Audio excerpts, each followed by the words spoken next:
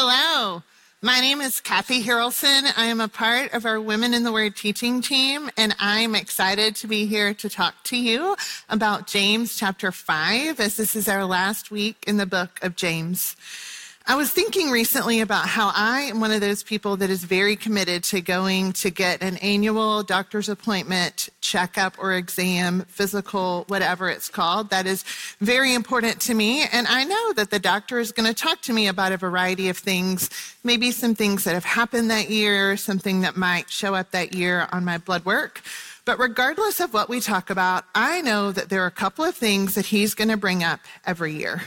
And I know it's because he thinks it's important and it is absolutely essential to my health. And one of those things that comes up every year is exercise. I know that he thinks that that is important and very essential for me. I know some of us may have physical limits on what exercise can look like. I know I do. And I'll tell you a little bit about me and exercise. I am not one of those people who wakes up in the morning excited to do it. I know that it is important. Sometimes I enjoy it. I often find it challenging. I am also one of those people who refuse to spend money on nice workout clothes. I know the stores that many of you shop at. My sister is there with you. She is regularly trying to get me to go. I refuse. The most you're ever going to get me to spend is an off-brand clearance item at Academy. That's all I'm going to do. I'm not going to wear nice workout clothes. Also, I do experience FOMO with all of you who work out together as a group. I, however, do not understand how you're able to exercise and breathe and talk to people and listen. So I don't necessarily work out as a group, but I do know that it is important and it is essential. And the doctor brings it up every year. And I've experienced the benefits of it when I do it. What we're going to talk about today may not surprise you, for it is something that comes up often in the scriptures. It is something that has come up in James. It is something that often is at the end of the New Testament letters that we read and study in scripture. And it is absolutely essential for our health, for our spiritual, mental, physical, and emotional health. And that topic is prayer. Talking and listening to God is absolutely essential. And so as we talk about that today, I want you to ask yourself two questions that I often ask myself as the doctor is reminding me to exercise every year. As we talk about my health at that specific point, I'm listening for, is there something I need to tweak or learn about exercise that's really important for me right now? And because prayer, talking and listening to God probably isn't a totally new topic, I'd love for you to just ask the Lord to show you what is it that I may need to tweak or work on this year. And I also would love for you to ask what I think about as the doctor talks to me every year. I already know it's important. I know I'm supposed to be doing it. I know even some of the benefit of it. But am I doing it? And if not, why not? What do I need as far as the discipline or motivation to step into that in the way that I should? So I'd love for you to also ask yourself that question about prayer. Is it where you would like for it to be or where you need for it to be? And if not, what can you learn? How can you grow? What might motivate you to step into it? Because it is intended to be a gift to us for our health and for our ability to live out everything we've been learning in James. I want to start off in chapter 5 by reading verse 13, and we are going to jump into this idea of prayer. Is anyone among you suffering? Let him pray. Is anyone cheerful? Let him sing praise. We are given this gift of prayer, and we should pray and praise God constantly as we walk with him. It is a gift. Pray in the morning and the evening. If you pray out loud, pray out loud. If you like to journal, write it down. Pray throughout the day. Praise God with song. Praise God, worship him with words, whatever it looks like. We get this gift of prayer that is essential for us and for our health and for our life. And we get the gift of being able to talk to God and praise God constantly. As we've been in James, we've been reminded of the fact that we have this friendship with God that is the foundational, ever-present relationship in our lives. That vertical relationship that we individually have with God is incredibly essential and joyful for us. So when things are hard, in seasons of difficulty, we have that friend with us, and we should talk to and listen to God. And not only when things are difficult, but when we're cheerful, We should praise God. We get the gift of praising God. I want to talk to you about that idea of being cheerful, because sometimes we can equate that with when life is easy, and that's not exactly what the scriptures are getting at. It is getting at a joy and a peace of mind and a courage that may come in a season where circumstances are easy, but it might be in a season when situations are difficult, and we can still praise God. That word for cheerful in the Greek, which is what the New Testament was written in, was also used in a story in Acts chapter 27. Paul is on a ship. He is with a crew, and they are in a storm on the ocean, and it is terrible. They are violently wind-tossed. They have not eaten very much. They've thrown over cargo. They've thrown over food because they are just trying to survive. In fact, it says they had lost hope of our being saved and was at last abandoned. Things were hard. And then God speaks to Paul, and Paul turns and tells those members who are on the ship with him what we're going to read on your verse sheet in Acts chapter 27, verse 22. And we're going to see this word cheerful used in a way that we might be surprised. Paul looks at them and he says, "Yet now I urge you to take heart." That's that word for cheer. Take heart, have peace of mind, have courage, have some joy. There will be no loss of life among you, but only of the ship. They can cling to God's promise. And then in verse 25, it's repeated again. "So take heart, men, for I have faith in God that it will be exactly as I have been told." We have this gift of prayer when things are difficult and when things are easy. And we have this gift of praise, this idea of when, even in the midst of difficulty, we have some courage and some peace of mind. I'm not saying that it's likely the whole time that we're in a difficult, but prayer and praise are not something that is just dependent upon our circumstance. That is something that can and should and gets to make its way into our everyday life. I do not think that it is an accident that prayer comes at the end of everything we've been commanded at the book of James. For we need and get the gift of prayer to live out everything that we've been learning. Pull out your Bible and go back with me to James chapter 1. And I've chosen just 2 things from every chapter. I could have chosen 1,000 from every chapter, literally, that I want and need and get to pray for in light of what we've learned in James. In chapter 1, we see trials mentioned, and then we are called to pray because it says, "If any of you lacks wisdom," how often I need and want God to hear and provide wisdom for me in trials. James pushes me to prayer. In verse 17, we read, "Every good gift and perfect gift is from above, coming down from the Father of lights." Thanksgiving, me thanking God, is incredibly significant for me as I live out the book of James. As we moved into chapter 2, we saw a command to not show favoritism and partiality, and instead to look at people as God sees them and to look at them through his eyes. And we should, in verse 8, love our neighbor as ourselves. And that prompts me to pray, "God, open my eyes so that I see people how you see them." In 14 through 26 in chapter 2, we are reminded that faith without works is dead. We are to live out our faith, something that regularly makes its way into my prayer life, and I'm so glad God gives and provides, is the strength to do what he's asked me to do. I need the gift of prayer to live out what James has been commanding us. We head into chapter 3, and we are reminded that we need to honor God with our speech. And I'm convicted by verse 10 that says, "From the same mouth come blessing and cursing, my brothers. These things ought not to be so." The gift of confession, me being able to say to God, "Forgive me, I'm sorry I sinned," and to listen to him through scripture as he says that I am forgiven. That is a gift to me as I live out the book of James. Prayer is, again, not just talking to God, but it is listening. And as we've been studying James, we've been listening a lot and should continue to.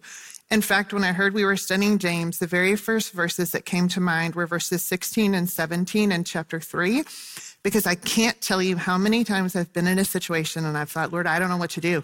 I don't know what the wise thing to do is." And I've literally pulled out these verses and sat on my bed or wherever I was and thought, "Okay, Lord, What in this situation is full of jealousy and selfish ambition, and how can I stay away from it?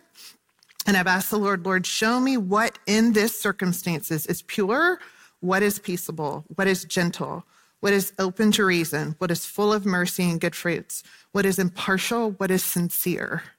I need to listen to God as I live out what we've learned in the book of James.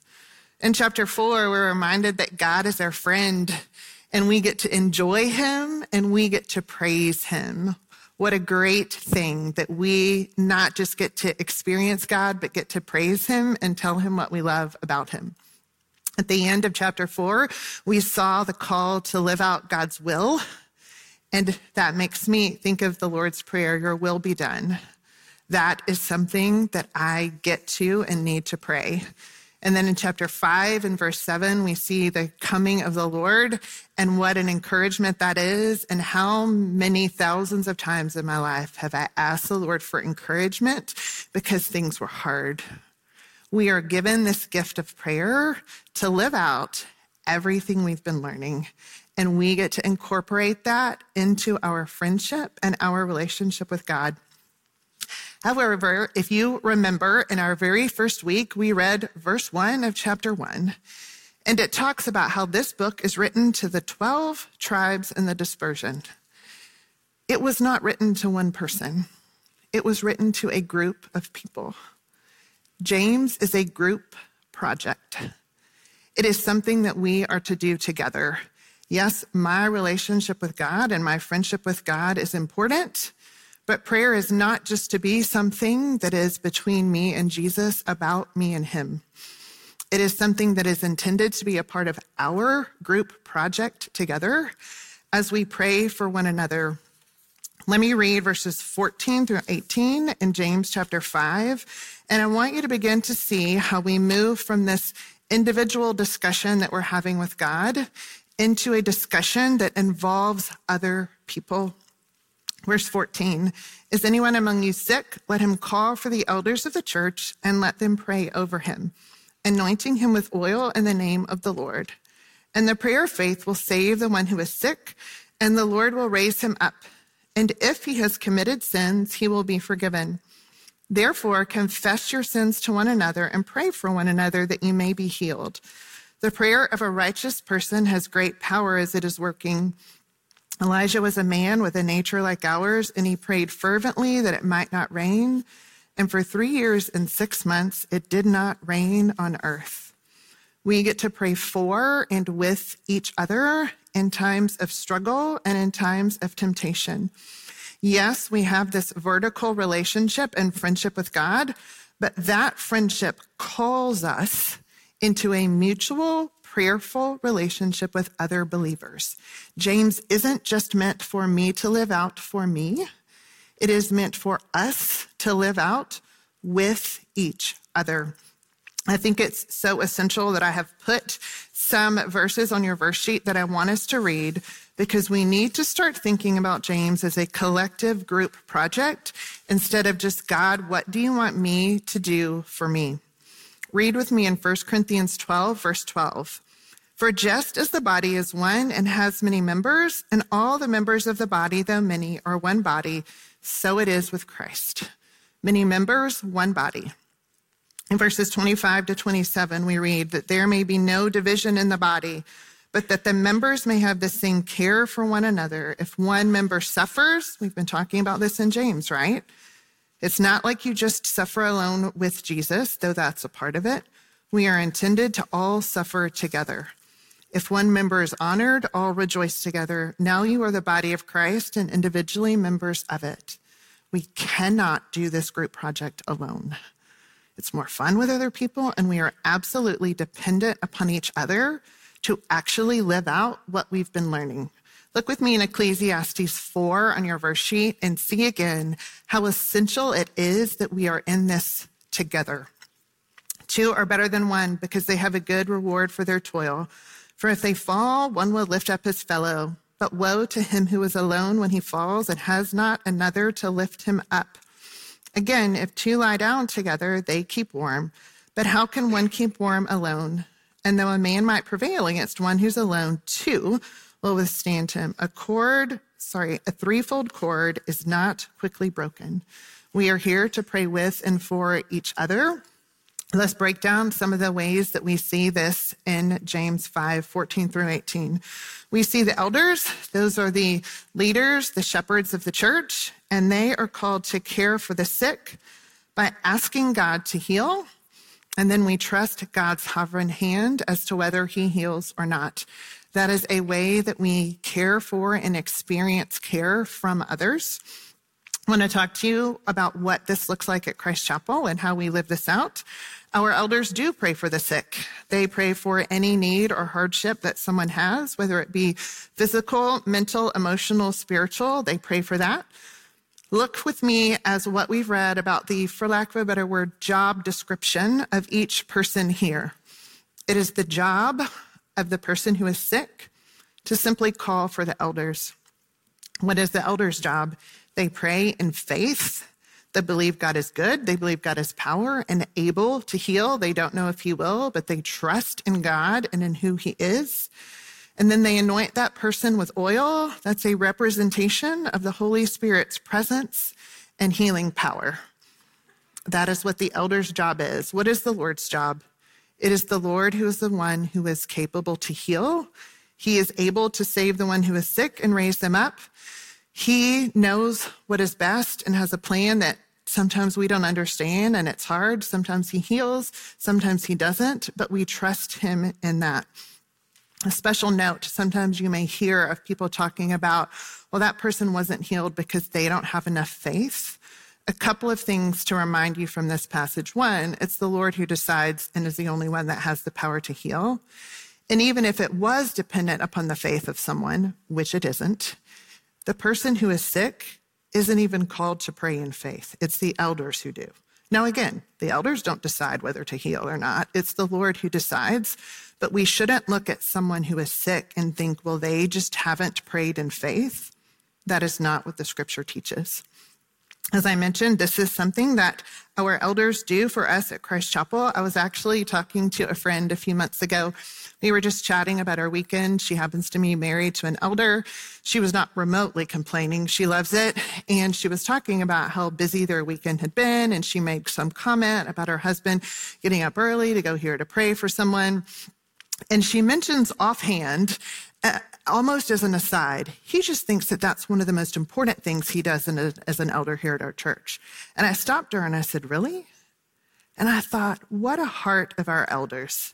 They are not people that just like to order people around and dominate. We have an elder who thinks that one of the most important things that he gets to do for us is pray for those who are sick. And that brings chills to my body and tears to my eyes as I think about what a kind gift that is to me and is to us. At times, we at Christ Chapel, this isn't the only time the elders pray, but we have elder healing services where you or anyone in our congregation can come and be prayed for. A number of years ago, I had been experiencing some long-term health problems, and I'd been to many doctors, and I wasn't getting any better.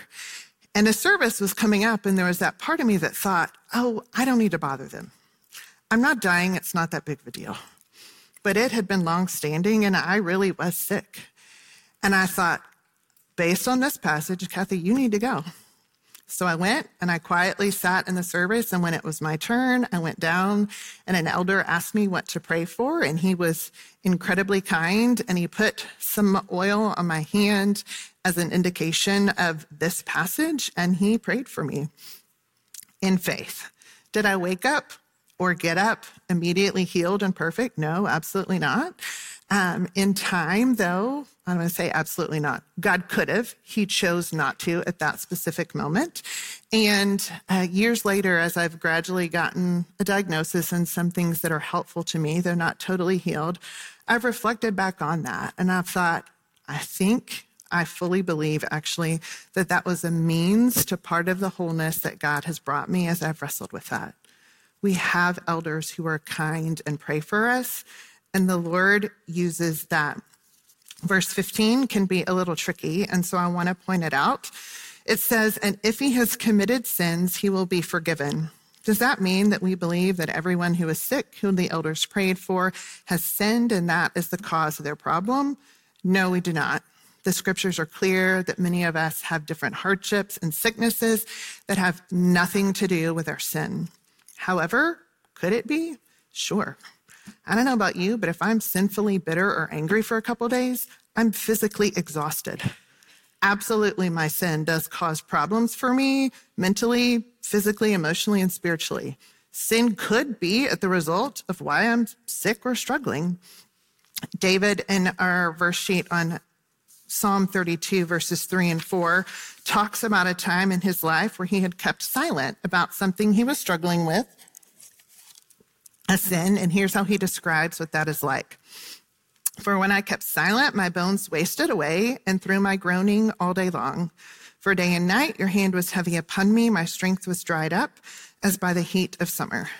So if, at some point, sin is at the result of something or building into a difficulty I'm having, praise God, I can go to Jesus and I can ask for forgiveness, and he can forgive me, and I can experience wholeness and healing in that area, if that is what is a part of my specific struggle.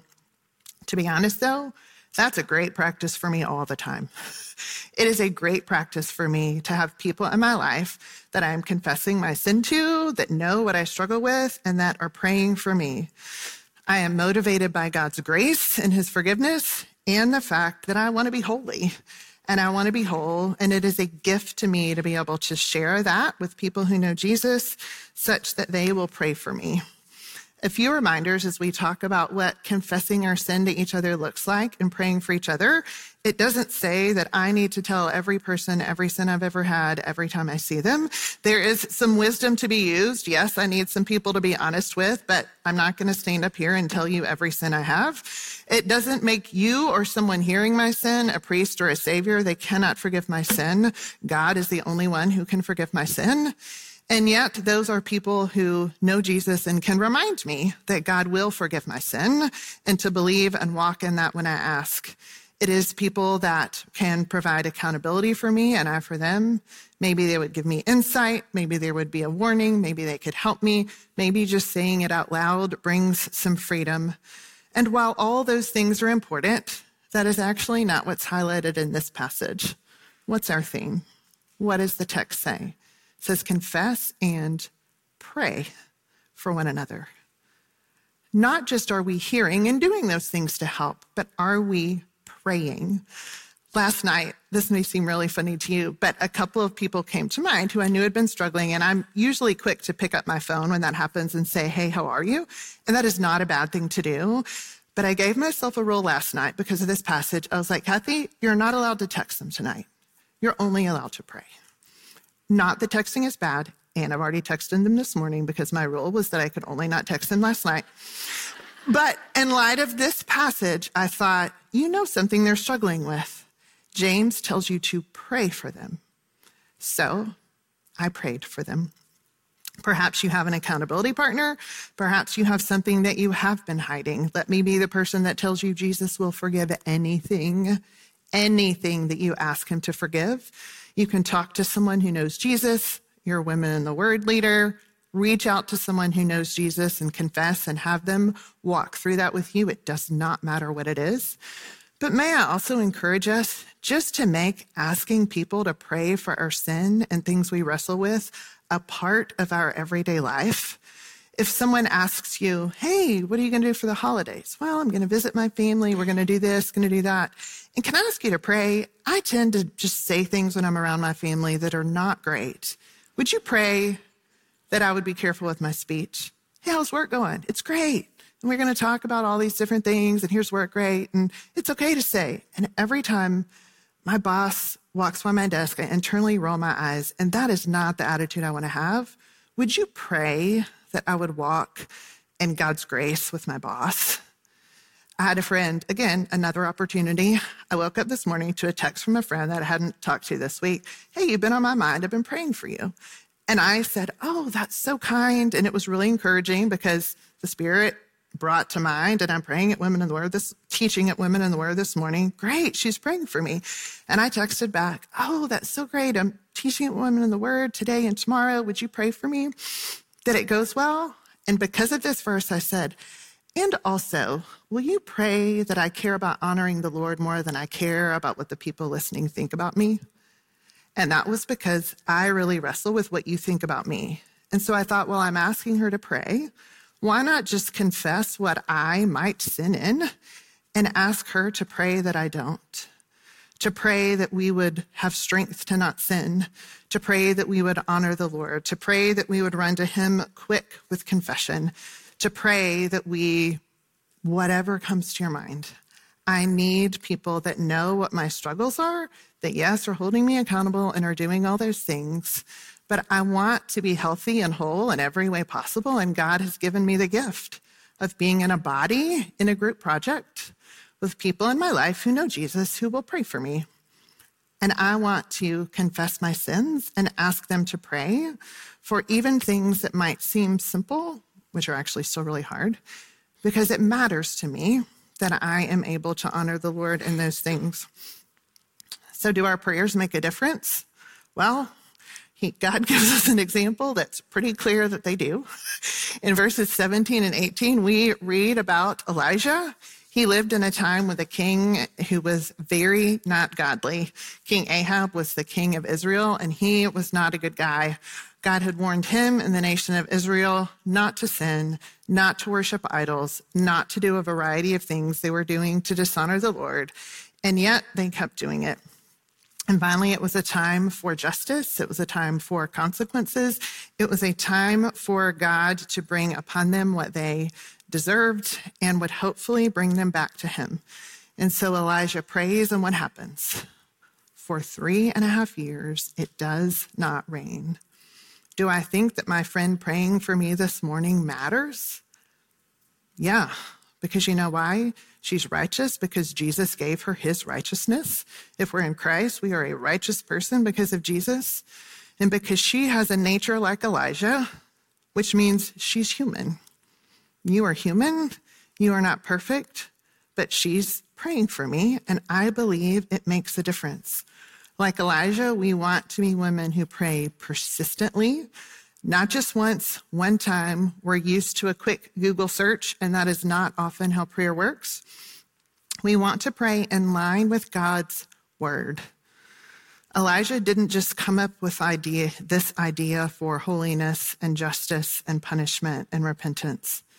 It was God's idea. And in fact, look on your verse sheet with me at 1 Kings 18, verse 1. It is God who comes to Elisha and says this: after many days, the word of the Lord came to Elijah in the 3rd year, saying, go show yourself to Ahab, and I will send rain upon the earth. Elijah doesn't just decide what to pray. He prays in line with what God has said, with what God's word says.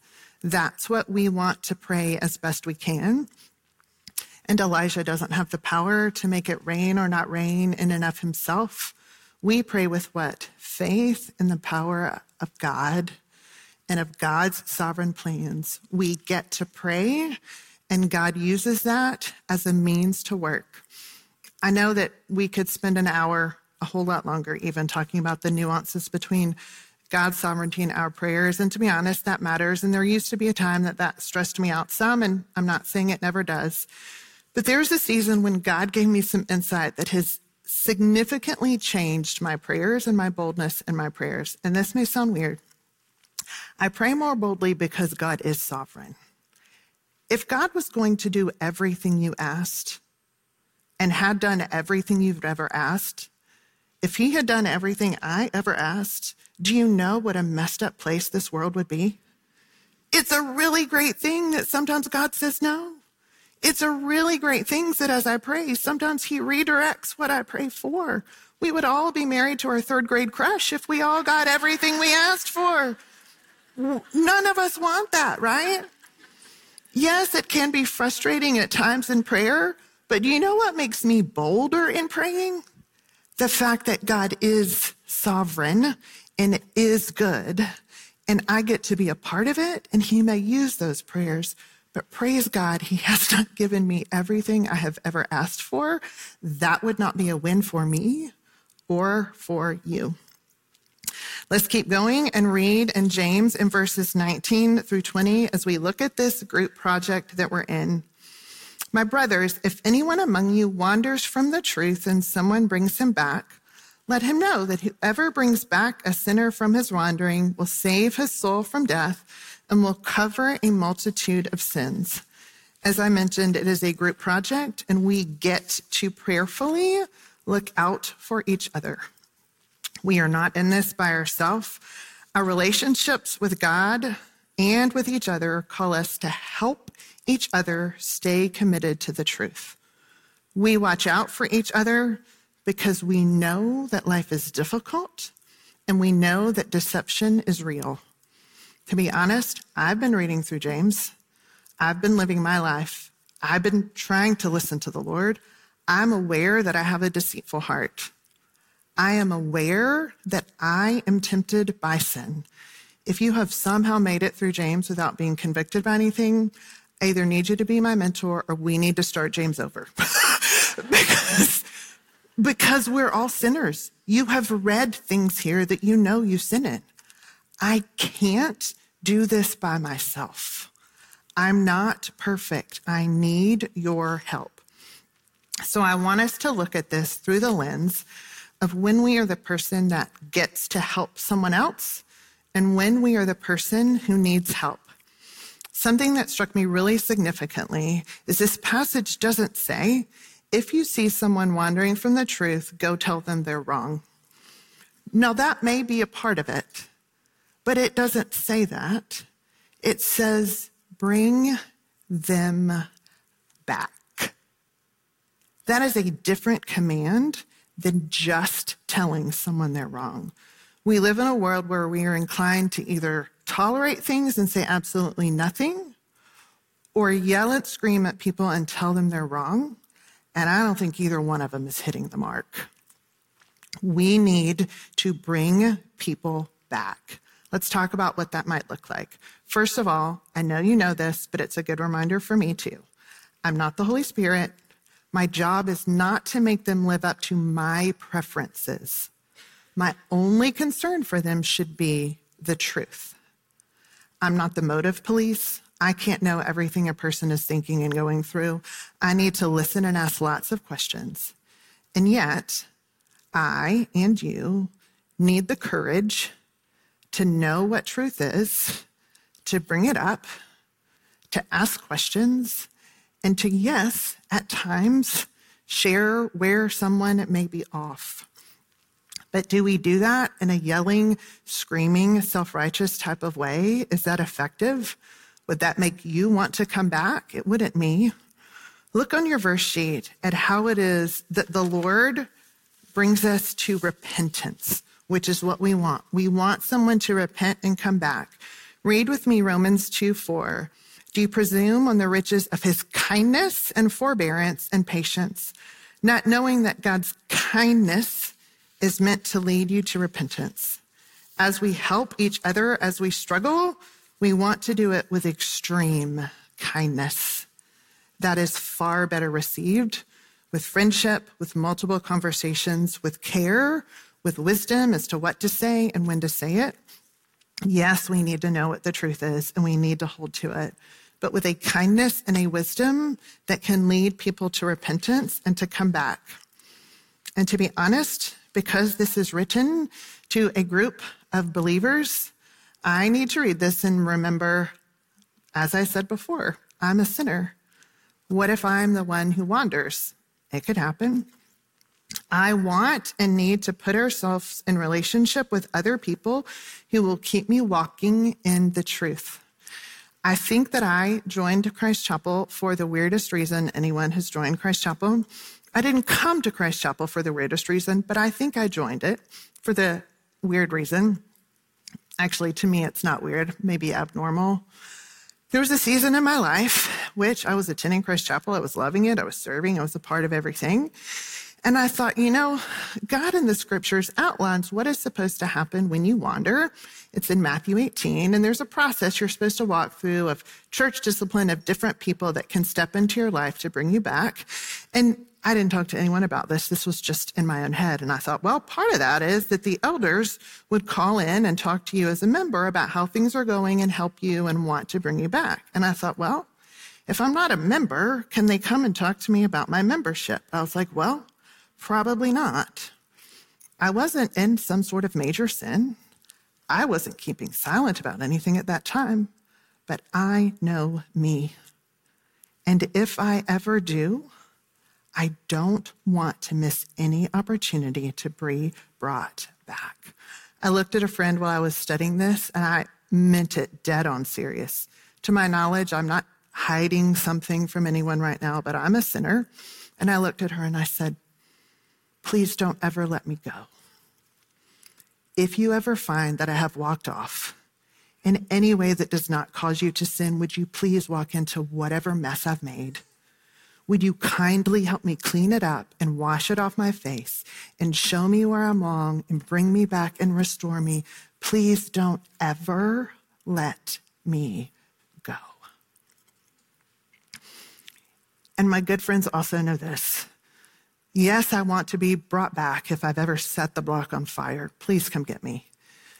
But I also want people in my life, not who nitpick, but my people who will, before I even set the block on fire, kindly help me notice where I'm off.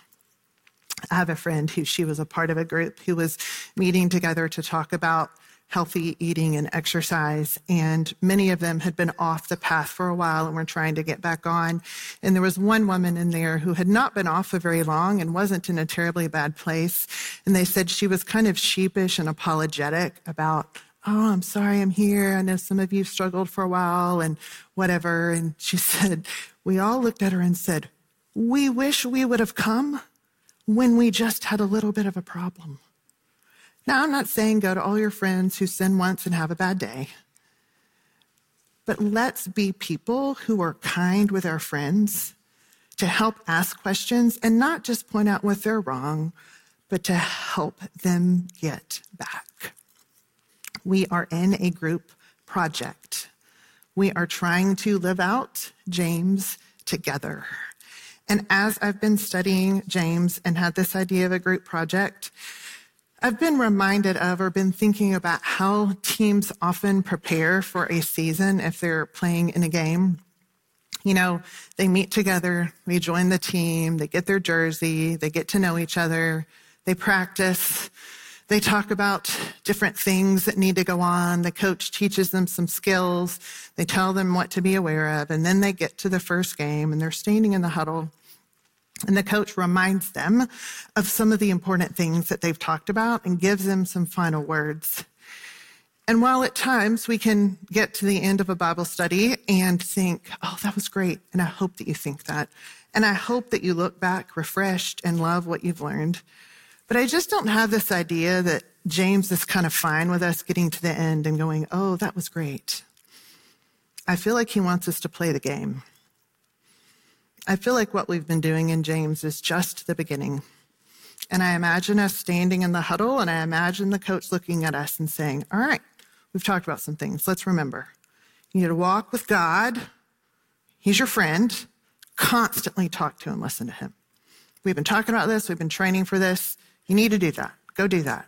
Remember, I asked you at the beginning what you needed to tweak about your prayer life, what you needed to grow in. We've been training for this, right? And the coach says, it's not going to be easy out there. There's another team.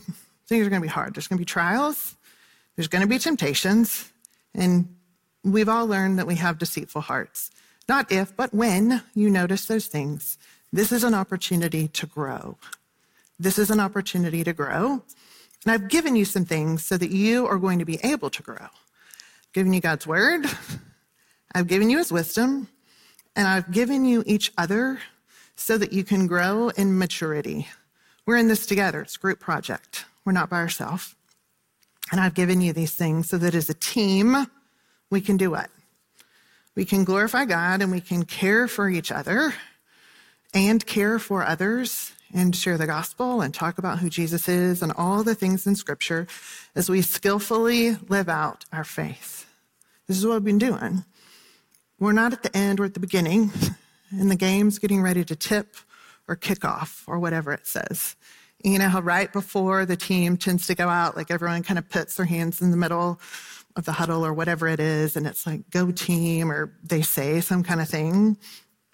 And I imagine us now standing there at the end of our study of Women in the Word, not at the end, but really at game time. And the coach has equipped us well. He's told us what we need. He's given us what we need. He's told us what to look out for. And he's saying, all right, ladies, let's go. Put your hand in the middle, look at each other and say, let's go do this thing. Ladies, let's do it. We have a big God. We have a great God. We want other people to know him, and we want each other to experience more of him. Let's do it. Let me pray. Father, we are so grateful for your scriptures. We are grateful for the gift of prayer. We are grateful for the friendship that we have with you. And Lord, I am grateful for every single woman listening to this right now. You have given us each other as a gift, and you've given us a whole lot of responsibility and a whole lot of opportunity. And God, at moments it's overwhelming, but it's also incredibly exciting because we know that you win in the end, and we know that you are more powerful than any opponent we will run across. And we are honored that by your grace you have put us on the team. Thank you, Jesus, for your salvation that has made that possible. It's time, Lord. Would you help us do this? It's in Jesus' name we pray. Amen.